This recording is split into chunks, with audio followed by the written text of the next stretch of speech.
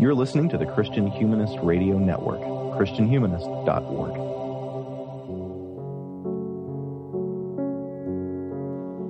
For a while now, there's been in American evangelicalism a growing sense that not all is well, that we've drifted, that we've lost touch with our world and ourselves.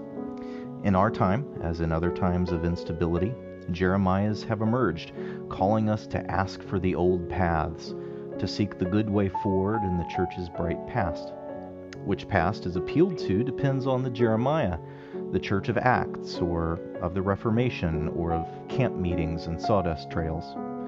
One old path that often goes unrecommended is that of the Christian Middle Ages. After all, for many self-conscious Protestants, the Middle Ages were when things went wrong. In his book, Medieval Wisdom for Modern Christians, Chris Armstrong wants to counter that common notion. Instead, he thinks modern evangelicals, with the aid of their old friend C.S. Lewis, can discover in medieval Christianity a rich heritage, including remedies for their vices and roots for their virtues. I'm David Grubbs, your host for this episode of Christian Humanist Profiles, and with us today is Dr. Chris Armstrong, author of Medieval Wisdom for Modern Christians, Finding Authentic Faith in a Forgotten Age with C.S. Lewis, published by Brazos Press. Welcome to Christian Humanist Profiles, Dr. Armstrong. Thanks, David. I really appreciate it. Well, before we delve into this book, there's a kind of larger context that I feel this book is sitting in that our listeners might not all be aware of. Some are probably familiar with the stirring in American evangelicalism in the past few decades that's often called the Ancient Future Movement. Is this book's project an extension of that? I don't know if I self-consciously intended it to be part of any movement. I've certainly appreciated Bob Weber's work, Dan Williams, Christopher Hall, and others who have moved forward this ancient future language and project. Of course, my observation is that it very often seems to end around the 6th century. There's a certain nervousness of going beyond that, and that's a gap that I had intended to fill.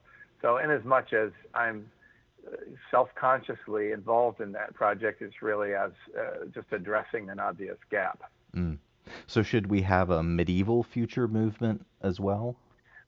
I don't know if that really rings off the tongue the same as ancient future. I'm happy for medieval. I'm fairly sure that most modern folks think of medieval as just as ancient. So well, that's true. It'll do. Right. Well, early in the book, you identify what, in your analysis, is one of the defining traits of American evangelicalism. You call it immediatism. So what is immediatism? How do you see it setting the trajectory of evangelicalism in America, for good and for ill? Sure. It's an observation. I'm actually, this is sort of my dirty secret behind writing this book. I'm an Americanist, not a medievalist. I'm a medievalist by sort of yearning in some sense. But I think why Bob Hosek at Brazos had me write the book is that it does come out of a sort of diagnosis of some issues and some lack in modern evangelicalism. And I really think of those in terms of world engagement or world embrace or lack thereof. And of course, we will get into the details of that as we're talking together. So what immediatism is my attempt to describe what I think is a pretty discernible and evident pattern in evangelical Protestantism today, which is a tendency to want to move really quickly to God and to think that there's really not much human mediation or sacramental mediation required to get there. So first of all, let's think about that sort of directness, that immediateness. What I mean by that is really there are two main cases that I think of when I think of that directness. One is the case of worship. We can go with the appropriately sweet strains of worship or praise music behind us directly to the throne of God. We can have an encounter with Him, person to person, so to speak, without needing any elaborate ritual or priestcraft, as the Protestant Reformation started to call it, or the Puritans. And it's just a direct thing, and anyone can go to it. There's a kind of a level playing field. And then the second case would be an immediatism of Scripture. And you might think, well, Scripture is a mediation already. But I don't think often evangelicals think of it that way. They think of it as the plain and obvious truth that God has laid before us, the direct revelation, that all we have to do is open the book, look at it, and we can encounter his truths more or less directly and with clarity. Any reasonable person can do that. And what this sort of sets aside is the mediation of traditional understandings, of theologians from the past, of long struggle, of even a hermeneutic complexity that most biblical scholars recognize as being ineradicable. I mean, it is not always clear what a particular passage of Scripture means. There's plenty of room for interpretation, and we each do our own interpretation in our own locatedness. So our theology is by necessity contextual theology. Well, the evangelical immediatism pushes back on that, or really sometimes isn't even aware of those complexities and simply says, nope, you open your Bible and there you go. That's all you need. Not really sure if they follow through on that, because by those lights it might not be necessary to have a pastor. And of course, some do go in that direction. But that, in a nutshell, is really what I'm talking about when I talk about immediatism. Now, not everything that you have to say about immediatism in the chapter in which you're particularly kind of talking about our current situation, not everything that you have to say about immediatism is a negative critique, though. Exactly. Yeah.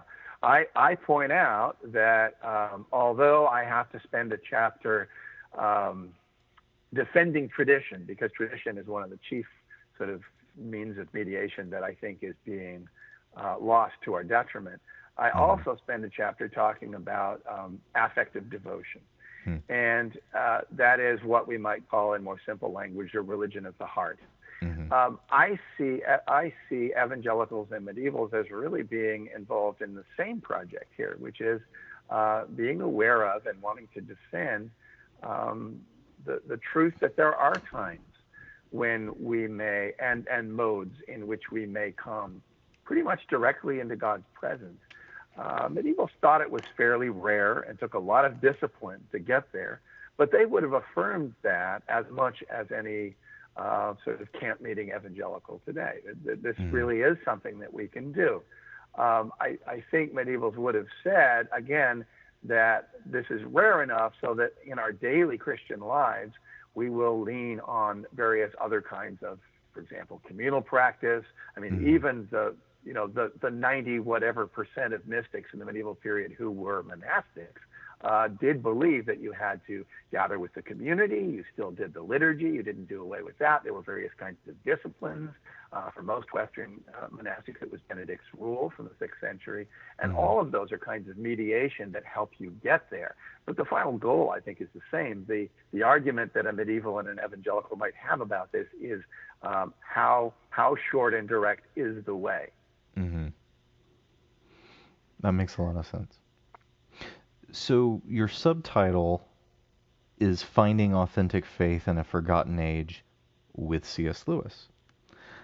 So why C.S. Lewis? Why not just get straight into the Middle Ages? Why do you need Jack the Inkling to kind of Virgil for us in our trek through the Middle Ages? Yeah. Well, it's really, I mean, okay, so there's kind of two sides to the answer to this question. And one is, because evangelicals won't read a book about medieval stuff unless it has the name C.S. Lewis on the cover. And that may sound kind of manipulative and feeling all of that. And if that were the only answer, this would not be a very good book. The other answer, however, is because Lewis was a modern person who, in his heart, and he said this of himself, really was, in many respects, kind of medieval. I mean, he was not just a professional medievalist, although he was that. And evangelicals may skip lightly over that fact or not be aware of it as they go for his, fiction or his apologetics. But he really was a professional medievalist, but he wasn't just a professional medievalist. He was also, as I argue in the book, an intuitive medievalist. He, in all of his studies, literature and historical and spiritual and theological, he read what he read in order to live it. And in order not only to he used two terms that he got from another author, to enjoy, and now I'm going to miss the second term. I have to go back. It is to enjoy or to contemplate. All right. So he uses the example of a sunbeam in a famous essay, Meditation in a Tool Shed. He's in this tool shed.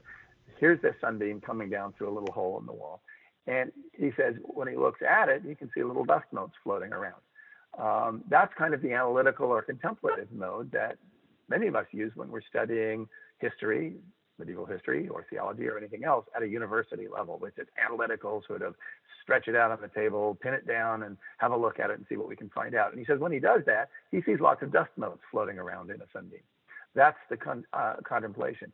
But enjoyment means that you take that sunbeam and you look along it and you see what it illuminates. And for him, I translate that to mean, and this is language he used too, that when you are reading history, when you're exposing yourself to tradition or to things that other people have said before you, find out how to look along that sunbeam. Find out how to use those insights to become part of your equipment as you live your life. And this was for him, a very ancient practice. He was trained long before he was a Christian as a teenager under an atheist Irish tutor named William Kirkpatrick, and he was trained in the classics. And what he learned early on was that the classical, the pagan philosophers from before Christ did philosophy not as an analytical discipline in the mode of contemplation, but as a way of life, as a way of finding out how to live. And so the more substantial reason that I think Lewis is an important guide for us into things medieval, into medieval wisdom, as they say, or authentic faith, is that he has not only studied in the contemplative mode, but enjoyed and absorbed and made intuitive and made part of his own toolbox for living all that he learned there. And what's interesting is evangelicals read Lewis and they think, well, here we have an incredibly wise person who has seen clearly what there is to see in Scripture, and perhaps by some genius of rhetoric has been able to express it so well that it strikes us in a new way and it gives us sort of new hope. I think Lewis would be a little puzzled by this because what he thought he was doing was presenting the tradition. He thought he was absorbing the tradition, whether it be early Christian or medieval Christian or Reformation or even stuff from years that were very recent to him, and was only passing on kind of what he'd read. It helped that he had an eidetic memory and that he had an inclination to read and a brilliant mind and loved old things and was fed by them. But in the end, I think this is why he makes a great guide for us. Are there some particular works of Lewis that you've relied on in shaping the exploration in this book? Sure. One of the most obvious ones is probably The Discarded Image, and it's not one that a lot of folks get to. It's a summary of lectures he gave over many years as a professor of medieval and Renaissance studies, chair of medieval and Renaissance studies at Cambridge. He started his career at Oxford. He finished it at Cambridge. And I believe it's based on lectures from a course on medieval poetry. But he was giving his students backgrounds on the medieval mindset.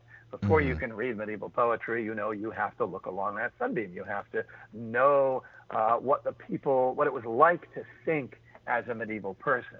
And so that's where he does that. And he does it in ways that sometimes escape us a little because he's throwing off Greek and Roman phrases like everyone knows what that means. Because actually he's sitting in a class in Cambridge where pretty much everybody does know what that means. Right. But, there are footnotes and so forth. And if you can get through that, there's just some wonderful stuff in there about what it was like to think and even see as a medieval person. So that's a good one. Really any book you read of his is going to be full of things that come from his encounter with medieval sources. His fiction in particular, the Ransom trilogy, and it seems odd to say it because it's a set of sci-fi books, is absolutely full of medieval worldview. He's in a sense trying to reconstruct an early and medieval Christian worldview from within a science fiction story, which is actually quite remarkable if you think about it. So, you're going to read in That Hideous Strength, the third book, of actual medieval planets, and medieval, the sort of Venus and Mars and the personalities that medievals gave to the Ptolemaic planets coming down and influencing things going on on Earth. If any of your listeners have read the book by Michael Ward, Planet Narnia, they know that that same planetary way of talking about virtues and values in our lives is, I think actually Ward is correct, is interwoven intimately into each of the 7 books of the Narnia series. So in his fiction as well, you're going to find those same kind of values. There's many other books I could mention, since, as I say, you're going to find these kinds of elements in all of them. One of the most obscure of his books that is really fun to read, although I haven't read it all the way through, it's a bit of a sort of a boat anchor of a book, was really kind of his magnum opus, and most people don't know about it. It was called 16th Century Literature, or what is it, English. It was in the Oxford History of English Literature series, 16th Century English Literature. And in that, he spends a good amount of time in the opening chapters talking about how the medieval mindset had set the stage for what later came in the 1500s to be the literature of that era. And I use some of his observations in that book are not repeated elsewhere in his work and are worth looking at. I don't know if we have time for it, but there's a particular quote in there that has been kind of revelatory for me and for my students. I'm not going to be able to give it to you verbatim because I don't have it memorized, but basically he says medievals were different from us in that they love to talk about great universals like justice, love, honor, friendship, and in the same breath they would talk about the earthiest particulars like pigs, boots, and boats. And what he says is they don't spend a lot of time in the hazy cloud of middle generalizations the way that, as he put it, modern civil servants or writers of leading articles do today. So he's saying they're not in this sort of muddy middle abstraction. They're either really metaphysical and really talking about the great universals that matter most in our lives, or they're talking about these particular things, and they're interweaving them.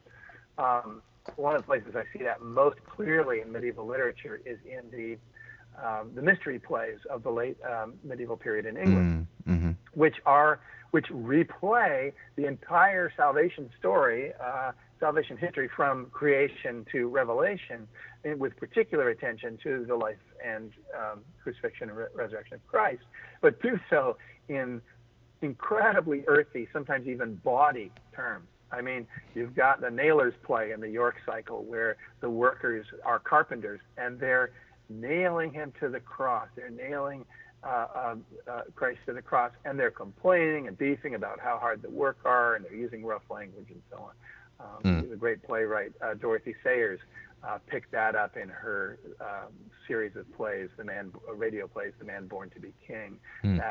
That earthiness and directness helps us to think about the incarnation. And by the way, the incarnation turned out to be pretty much the central theme of the book. I didn't know that when I started it, but it turned out to be the big thing that Lewis got from the medievals and the big thing that really characterized medieval theology and spirituality, and that we're really missing today.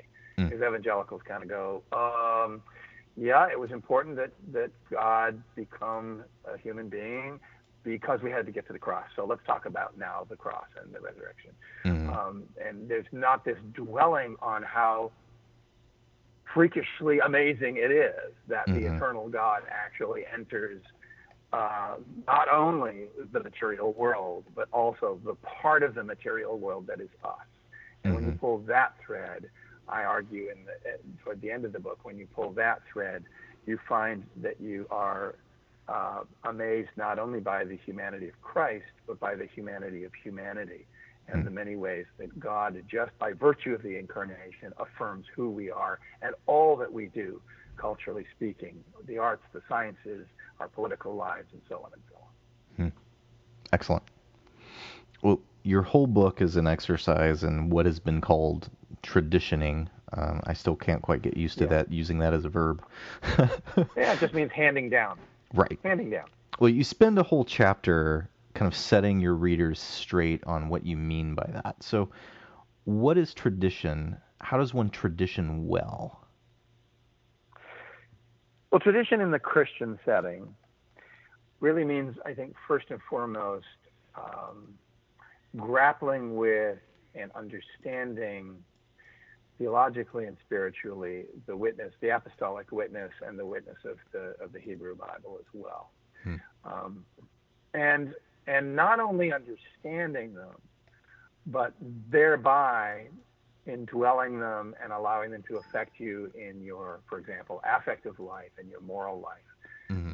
Lewis, in his essay, The Abolition of Man, which is an argument for the inborn natural law that he says everyone shares. You don't have to be a Christian to have the sense that you shouldn't murder infants and that you should protect the innocent and so on. Argues that the reason we're having a lot of moral issues in modern society is that we are not formed in our, he uses the term chests, we're not formed in our hearts. We don't read stories of virtue or see examples of virtue that form us. And so, you know, we're talking about a holistic approach and understanding to who we are as moral beings that the medievals very much had, and that they passed down through tradition. And you don't necessarily get that by reading, you know, a 2,000-year-old or 5,000 or 6,000-year-old in Passage's book or set of books that comes to you in so many different genres from so many different voices.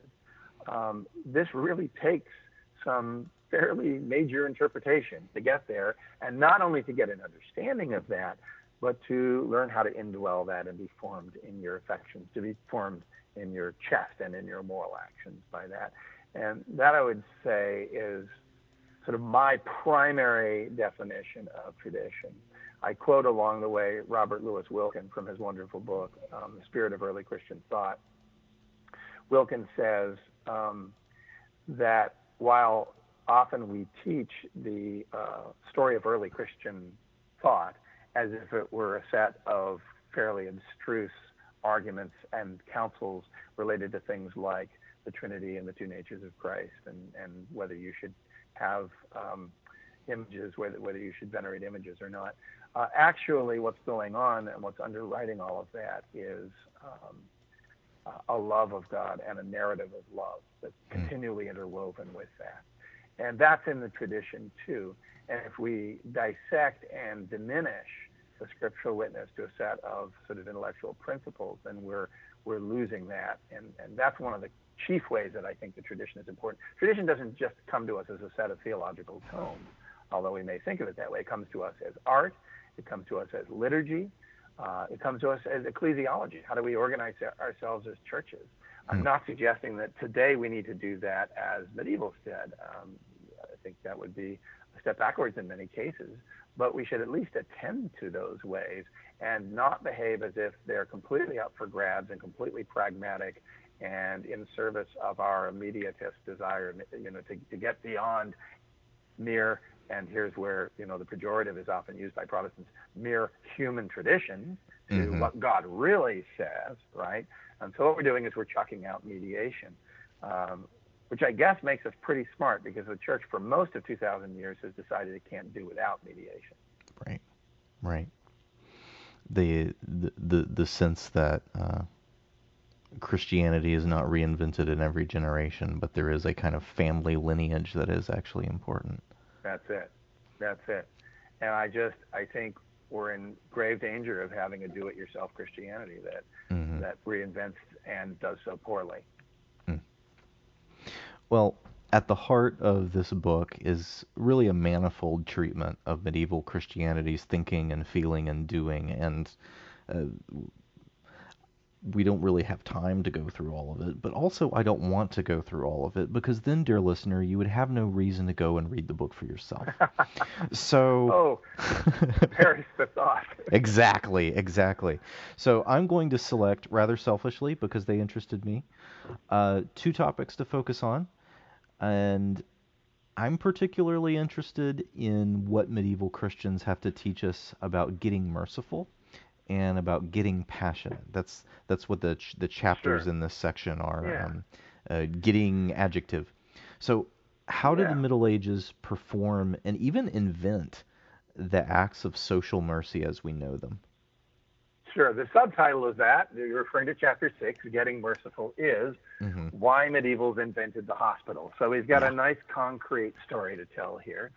And it's a little bit of an overstatement to say medievals invented the hospital.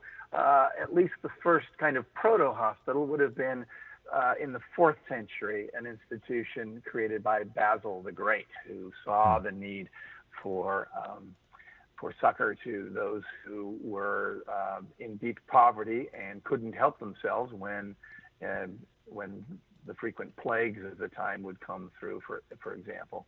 Mm-hmm. Rodney Stark has observed that when Christians notably took care of each other, and this was something that pagans notably did not do. Mercy was not even a virtue in the sort of pagan mindset. People took notice and realized that they would receive something in the Christian community that they could not get in the larger culture of the Roman Empire in those early years and centuries. And he further observes that if you simply give food and water to someone who's suffering in a plague or a pestilence, rather than running the other direction and leaving those people to kind of rot in the gutter, you increase their chance of survival by 60%.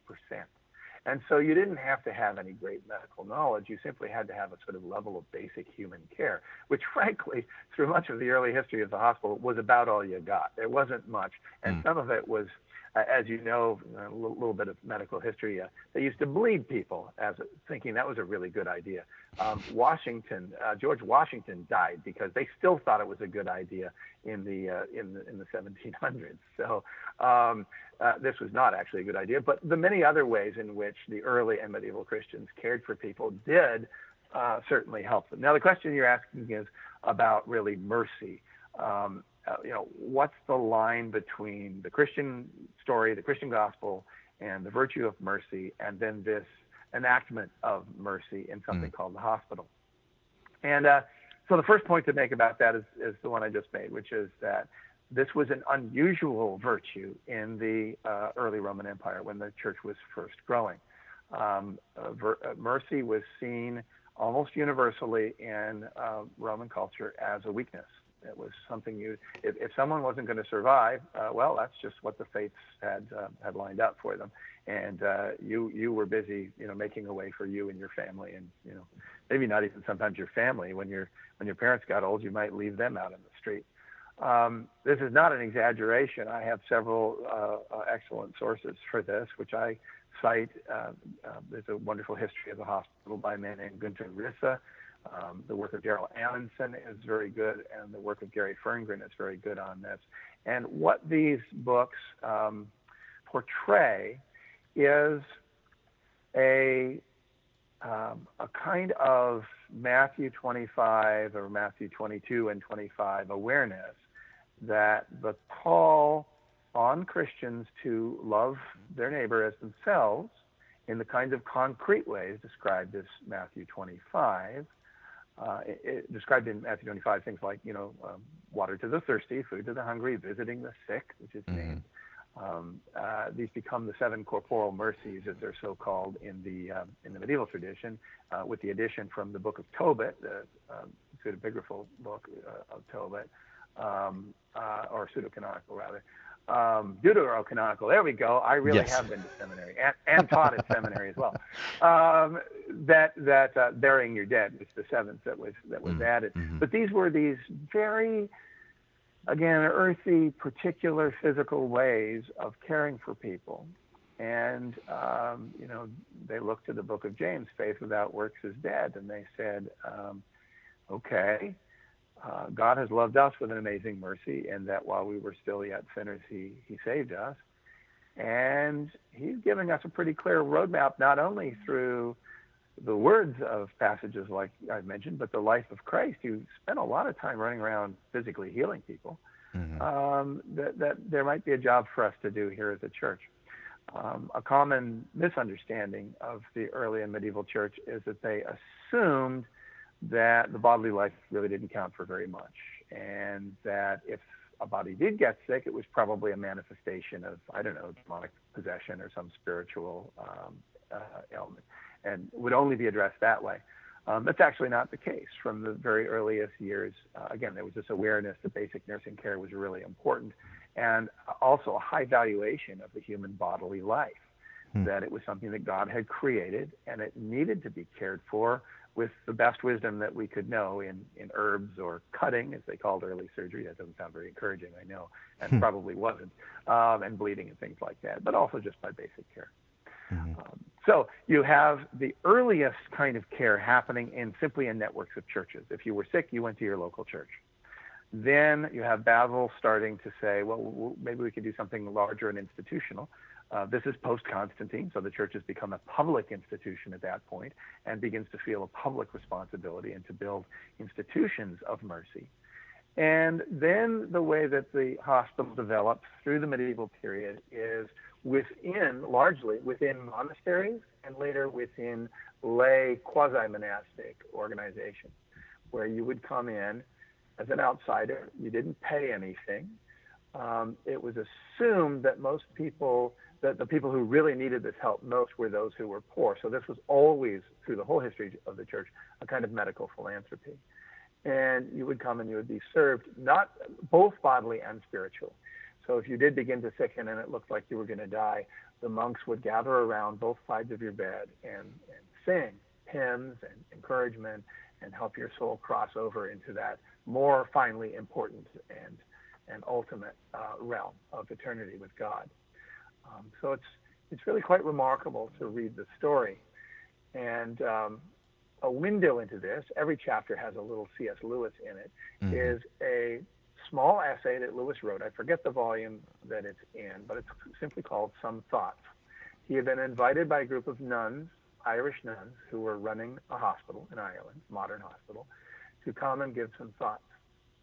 And he opens up with the story of Lazarus.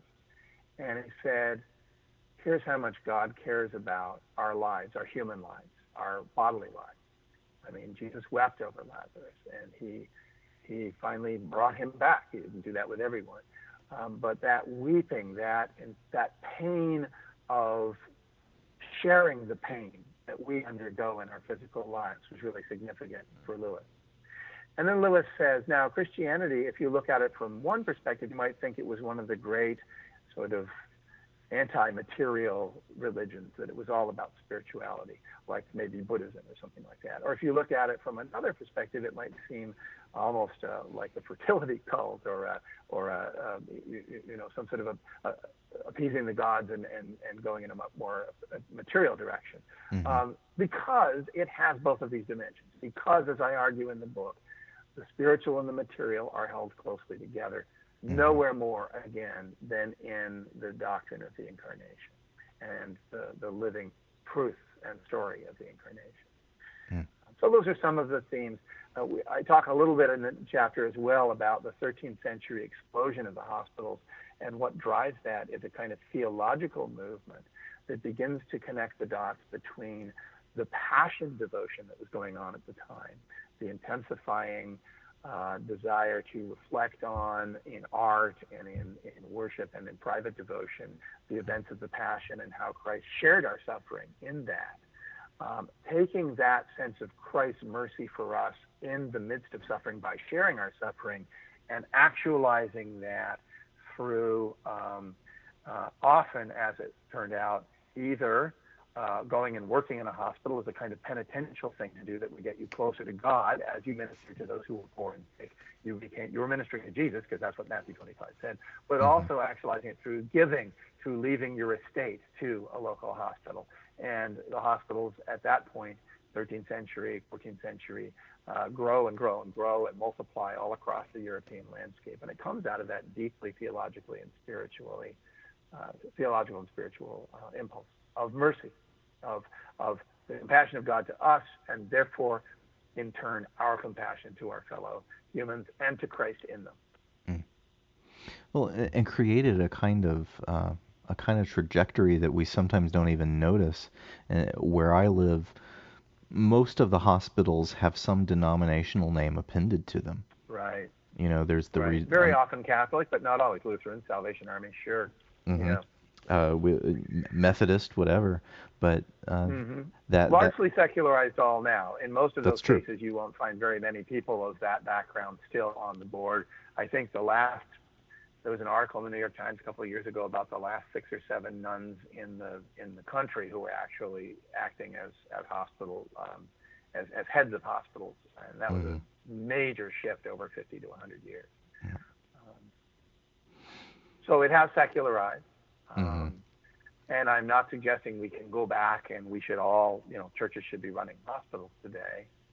But I think, as with many areas that have become secularized in our lives, we miss the spiritual significance of the things that happen in a hospital, and our own Christian history of actualizing our faith beyond words or beyond, simple actions of giving alms or things like that.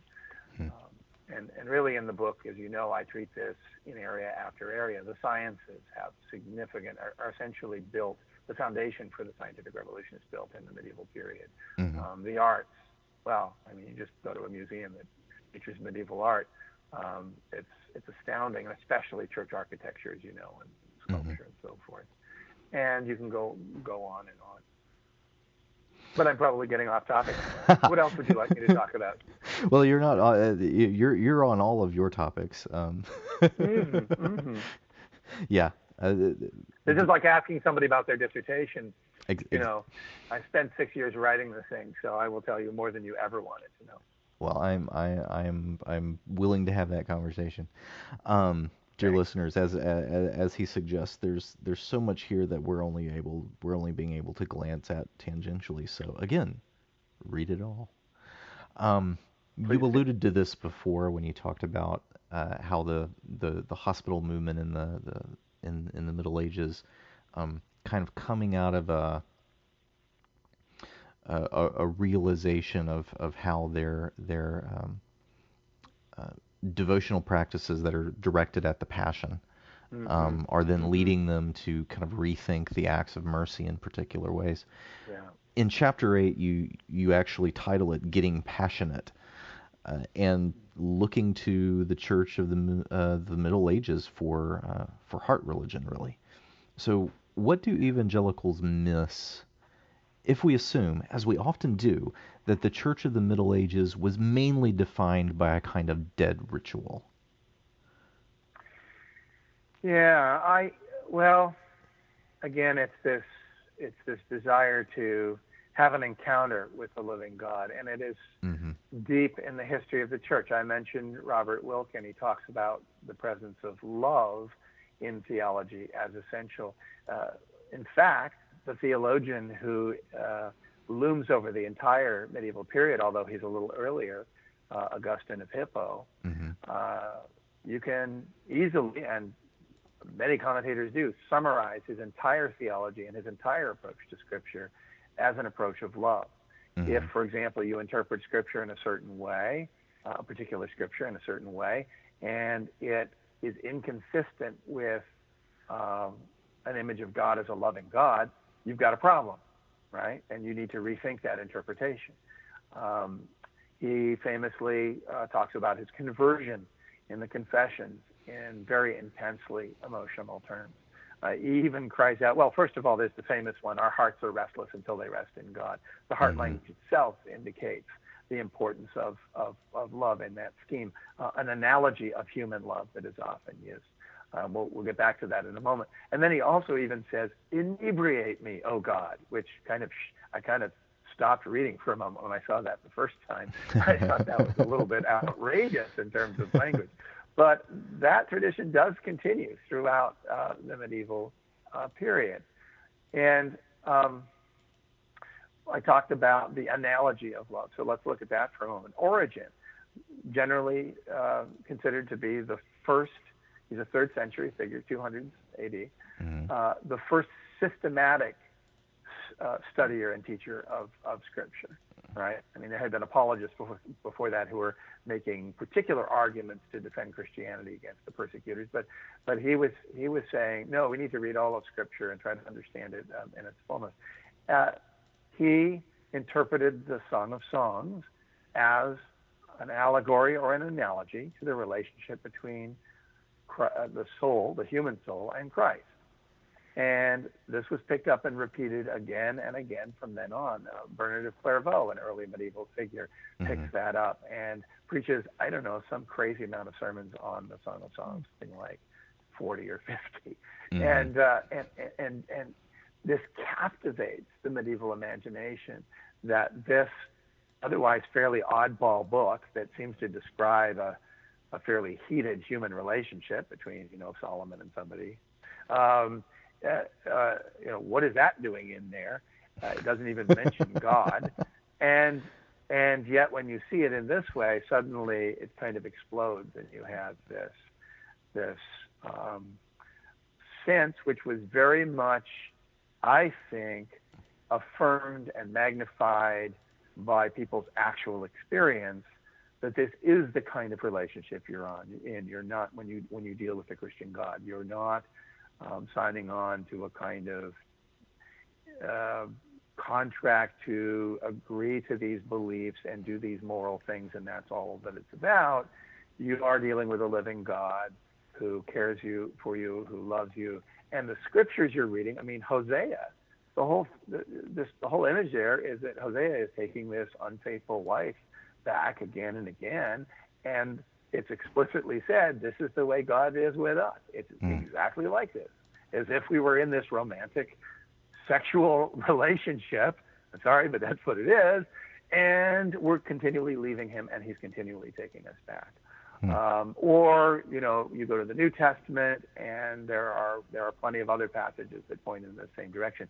I'm thinking of, Paul goes so far as to use marriage as an analogy for the church in Ephesians.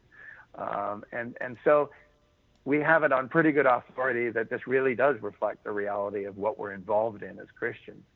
And what the medievals do is, and again, I think this really comes back to their focus on the incarnation and on who we are as embodied people, which means also affect. And by the way, you notice the word feeling has both a bodily meaning, right? You touch something and you feel it, and an emotional meaning. So our bodies and our emotions are very deeply sort of tied and integrated. And the medievals, as you know, as is obvious from looking at their cathedrals for nothing else, believe that the physical dimension, the material dimension, was a crucial dimension to attend to. The bodily life was crucial to attend to, and that meant the emotions that go with it as well. And so their devotional practice, sometimes more than others. I say a lot in the book, medieval's this, medieval's that, and I drive medievalists crazy because they say, well, no, in the 12th century period in England when it was not, and I'm like, yeah, but I'm going on good authorities here. I mean, I've read my stuff, I've done my homework, show me where I'm wrong. I agree. By saying the medievals do this or that, it's a bit of a generality, or a lot of a generality, but this is a popular book for popular audience, et cetera, et cetera. And I, look at the footnotes. There's lots of stuff in there. If you want to go farther, what I hope it does is open the door that you can go farther. Right. But in any case, setting that aside, I really see in as a kind of golden thread, at least throughout this period, the affirmation of our bodies and our emotions, which are closely tied, in practices of genuflection, of imposition of holy water, and you can go on and on, of crossing yourself, of fasting. This is a point I bring up in the book, that once you affirm the importance of the body to our spiritual lives, which we most definitely don't affirm today as modern evangelicals, or very rarely do, then you also have to realize that there's a discipline of the body that needs to come. And that opens the door to certain disciplines. Nothing like, I'm not suggesting that we flagellate ourselves, but that fasting, for example, may actually be an important thing to do, or maybe even abstaining from sex. Maybe not for our whole lives, but for certain periods of time, et cetera, et cetera. So please read here, footnote, and I do this several times during the book, I would not go to the medieval period as a guide to how to deal with sex. I think that there were a lot of, and Augustine is part of the problem here, because he's fairly messed up. As a former sex addict who becomes a Christian, he really has he has very little nice to say about this. So obviously he had to admit that God created it, but in any case. Well, neither did the sorts if I may be allowed, one more comment here, just on this affective devotion chapter. One of the places where this becomes sort of the richest and most involved, and maybe also sometimes a little bit bizarre, is in the passion devotion of the Middle Ages. And if you ever went to see the film The Passion of the Christ by Mel Gibson, you'll see, he's a Catholic and is pulling threads in this tradition that again deals with the emotions and the bodily reality so starkly and so full on, and makes that part of the important ways that we are. That we come to him devotionally, and that we come to him as those who are lovers of God and who are beloved by him. Well, we're coming down to time, and you finish the book with a call for evangelicals to embrace asceticism and something like monasticism, going back to that medieval recognition of the importance of the body. So what are you calling us to? What are you not calling us to? What would it look like for us evangelicals now to be monastics, be ascetics? Well, here we come back again to the theme of the incarnation, which, as I said, as a surprise to me, turned out to be really the central theme of the book. Jaroslav Pelikan, who was a pretty smart guy and a historian I trust, said that the incarnation was the linchpin of medieval theology. It was right there at the center of everything else.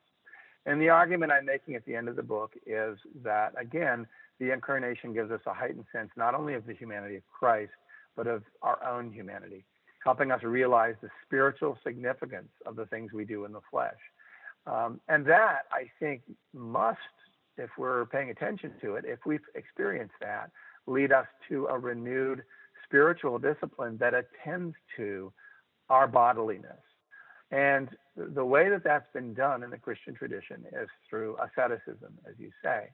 And that has largely been preserved in the monastic tradition. Now, there's a distinction here. You can be an ascetic and not a monastic. You can be a lay person. There were many in the last centuries of the medieval period who, for example, wore a hair shirt to remind them not to become too comfortable in their fleshly life. A hair shirt is the skin of an animal turned inside to your skin, and it's extremely uncomfortable. And you're not gonna be able to be comfortable in your flesh as you do that. I personally would not recommend that discipline.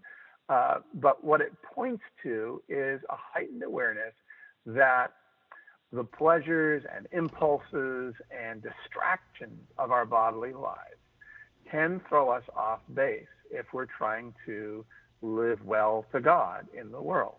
We can become overcomfortable. Mm-hmm. I think to have to even make that argument in modern America feels a little weird. I think most Christians on some level are aware that they struggle in certain areas. They want to sit on their couch, enjoy their ice cream, and watch Netflix rather than maybe go read their Bibles or whatever. I mean, to use a banal example. And what I think we find when we attend to that other region of our humanity that, again, most of us have dismissed as spiritually irrelevant, that is the bodily life, is that something happens when we kneel or prostrate or ourselves or fast or just intentionally sort of watch and discipline the things of the flesh, even just eating less, even drinking less. Maybe we're struggling with that. That is a kind of asceticism. I was a young adult Christian convert, and about the age of 23, and you're going to hear my Audubon clock go in the background, maybe, my little birdie. But I was a young adult Christian convert, and I really liked my beer. And I could find nothing in Scripture that said that I shouldn't have my beer. And so I quite happily went on drinking more beer than I should have. And at one point, I was kind of thinking, well, I'm a little uncomfortable with this, and I'm not sure why, because I don't see anything in the Bible says I can't. I mean, I see stuff in Proverbs about it's not good to be drunk, and beer is a brawler and wine is a mocker and all that. But I said, God, really, I can't have a few beers once in a while?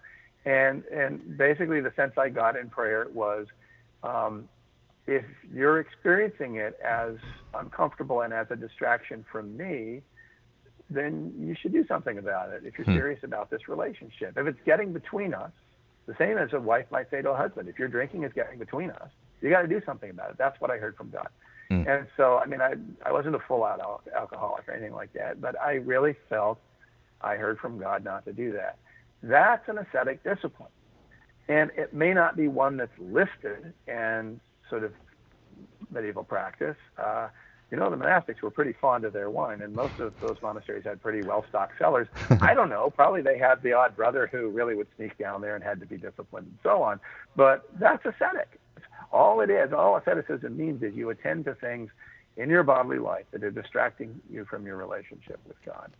And it really almost doesn't matter what it is. And I would include watching Netflix. I mean, that's a physical thing. That's something you do with your body, with your eyes, that maybe elicits certain passions in you. I had to years ago stop watching 24 when it came out because my whole body was vibrating by the time I was finished. I thought, this is like throwing me off my day. I mean, it's an amazing show. I just can't watch Kiefer Sutherland put another knife to another bad guy's neck. It's killing me. So, you have to discern that in your own life, really. But that's really all I'm doing there. And then the monastic dimension that I'm calling people to is an awareness that spiritual disciplines must also have a communal dimension.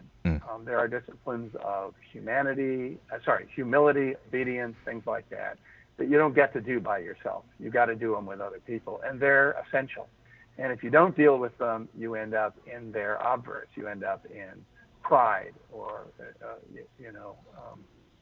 vices like that. So those are some fairly simple points. I'm drawing a lot in that chapter with a man I'd recommend on monasticism, Columbus Stewart, who's at St. John's up in Minnesota. He's written a wonderful short book called, I think, Prayer and Community. It's just about the Benedictine Way. It's in an Orbis series. But there's a lot to be learned from Benedict's short little rule. And there's a lot I say in that chapter, but we don't have time. Excellent. Buy the book. Excellent. Do buy the book. Well, thank you very, very much, Dr. Armstrong, for coming on Christian Humanist Profiles and helping us get medieval.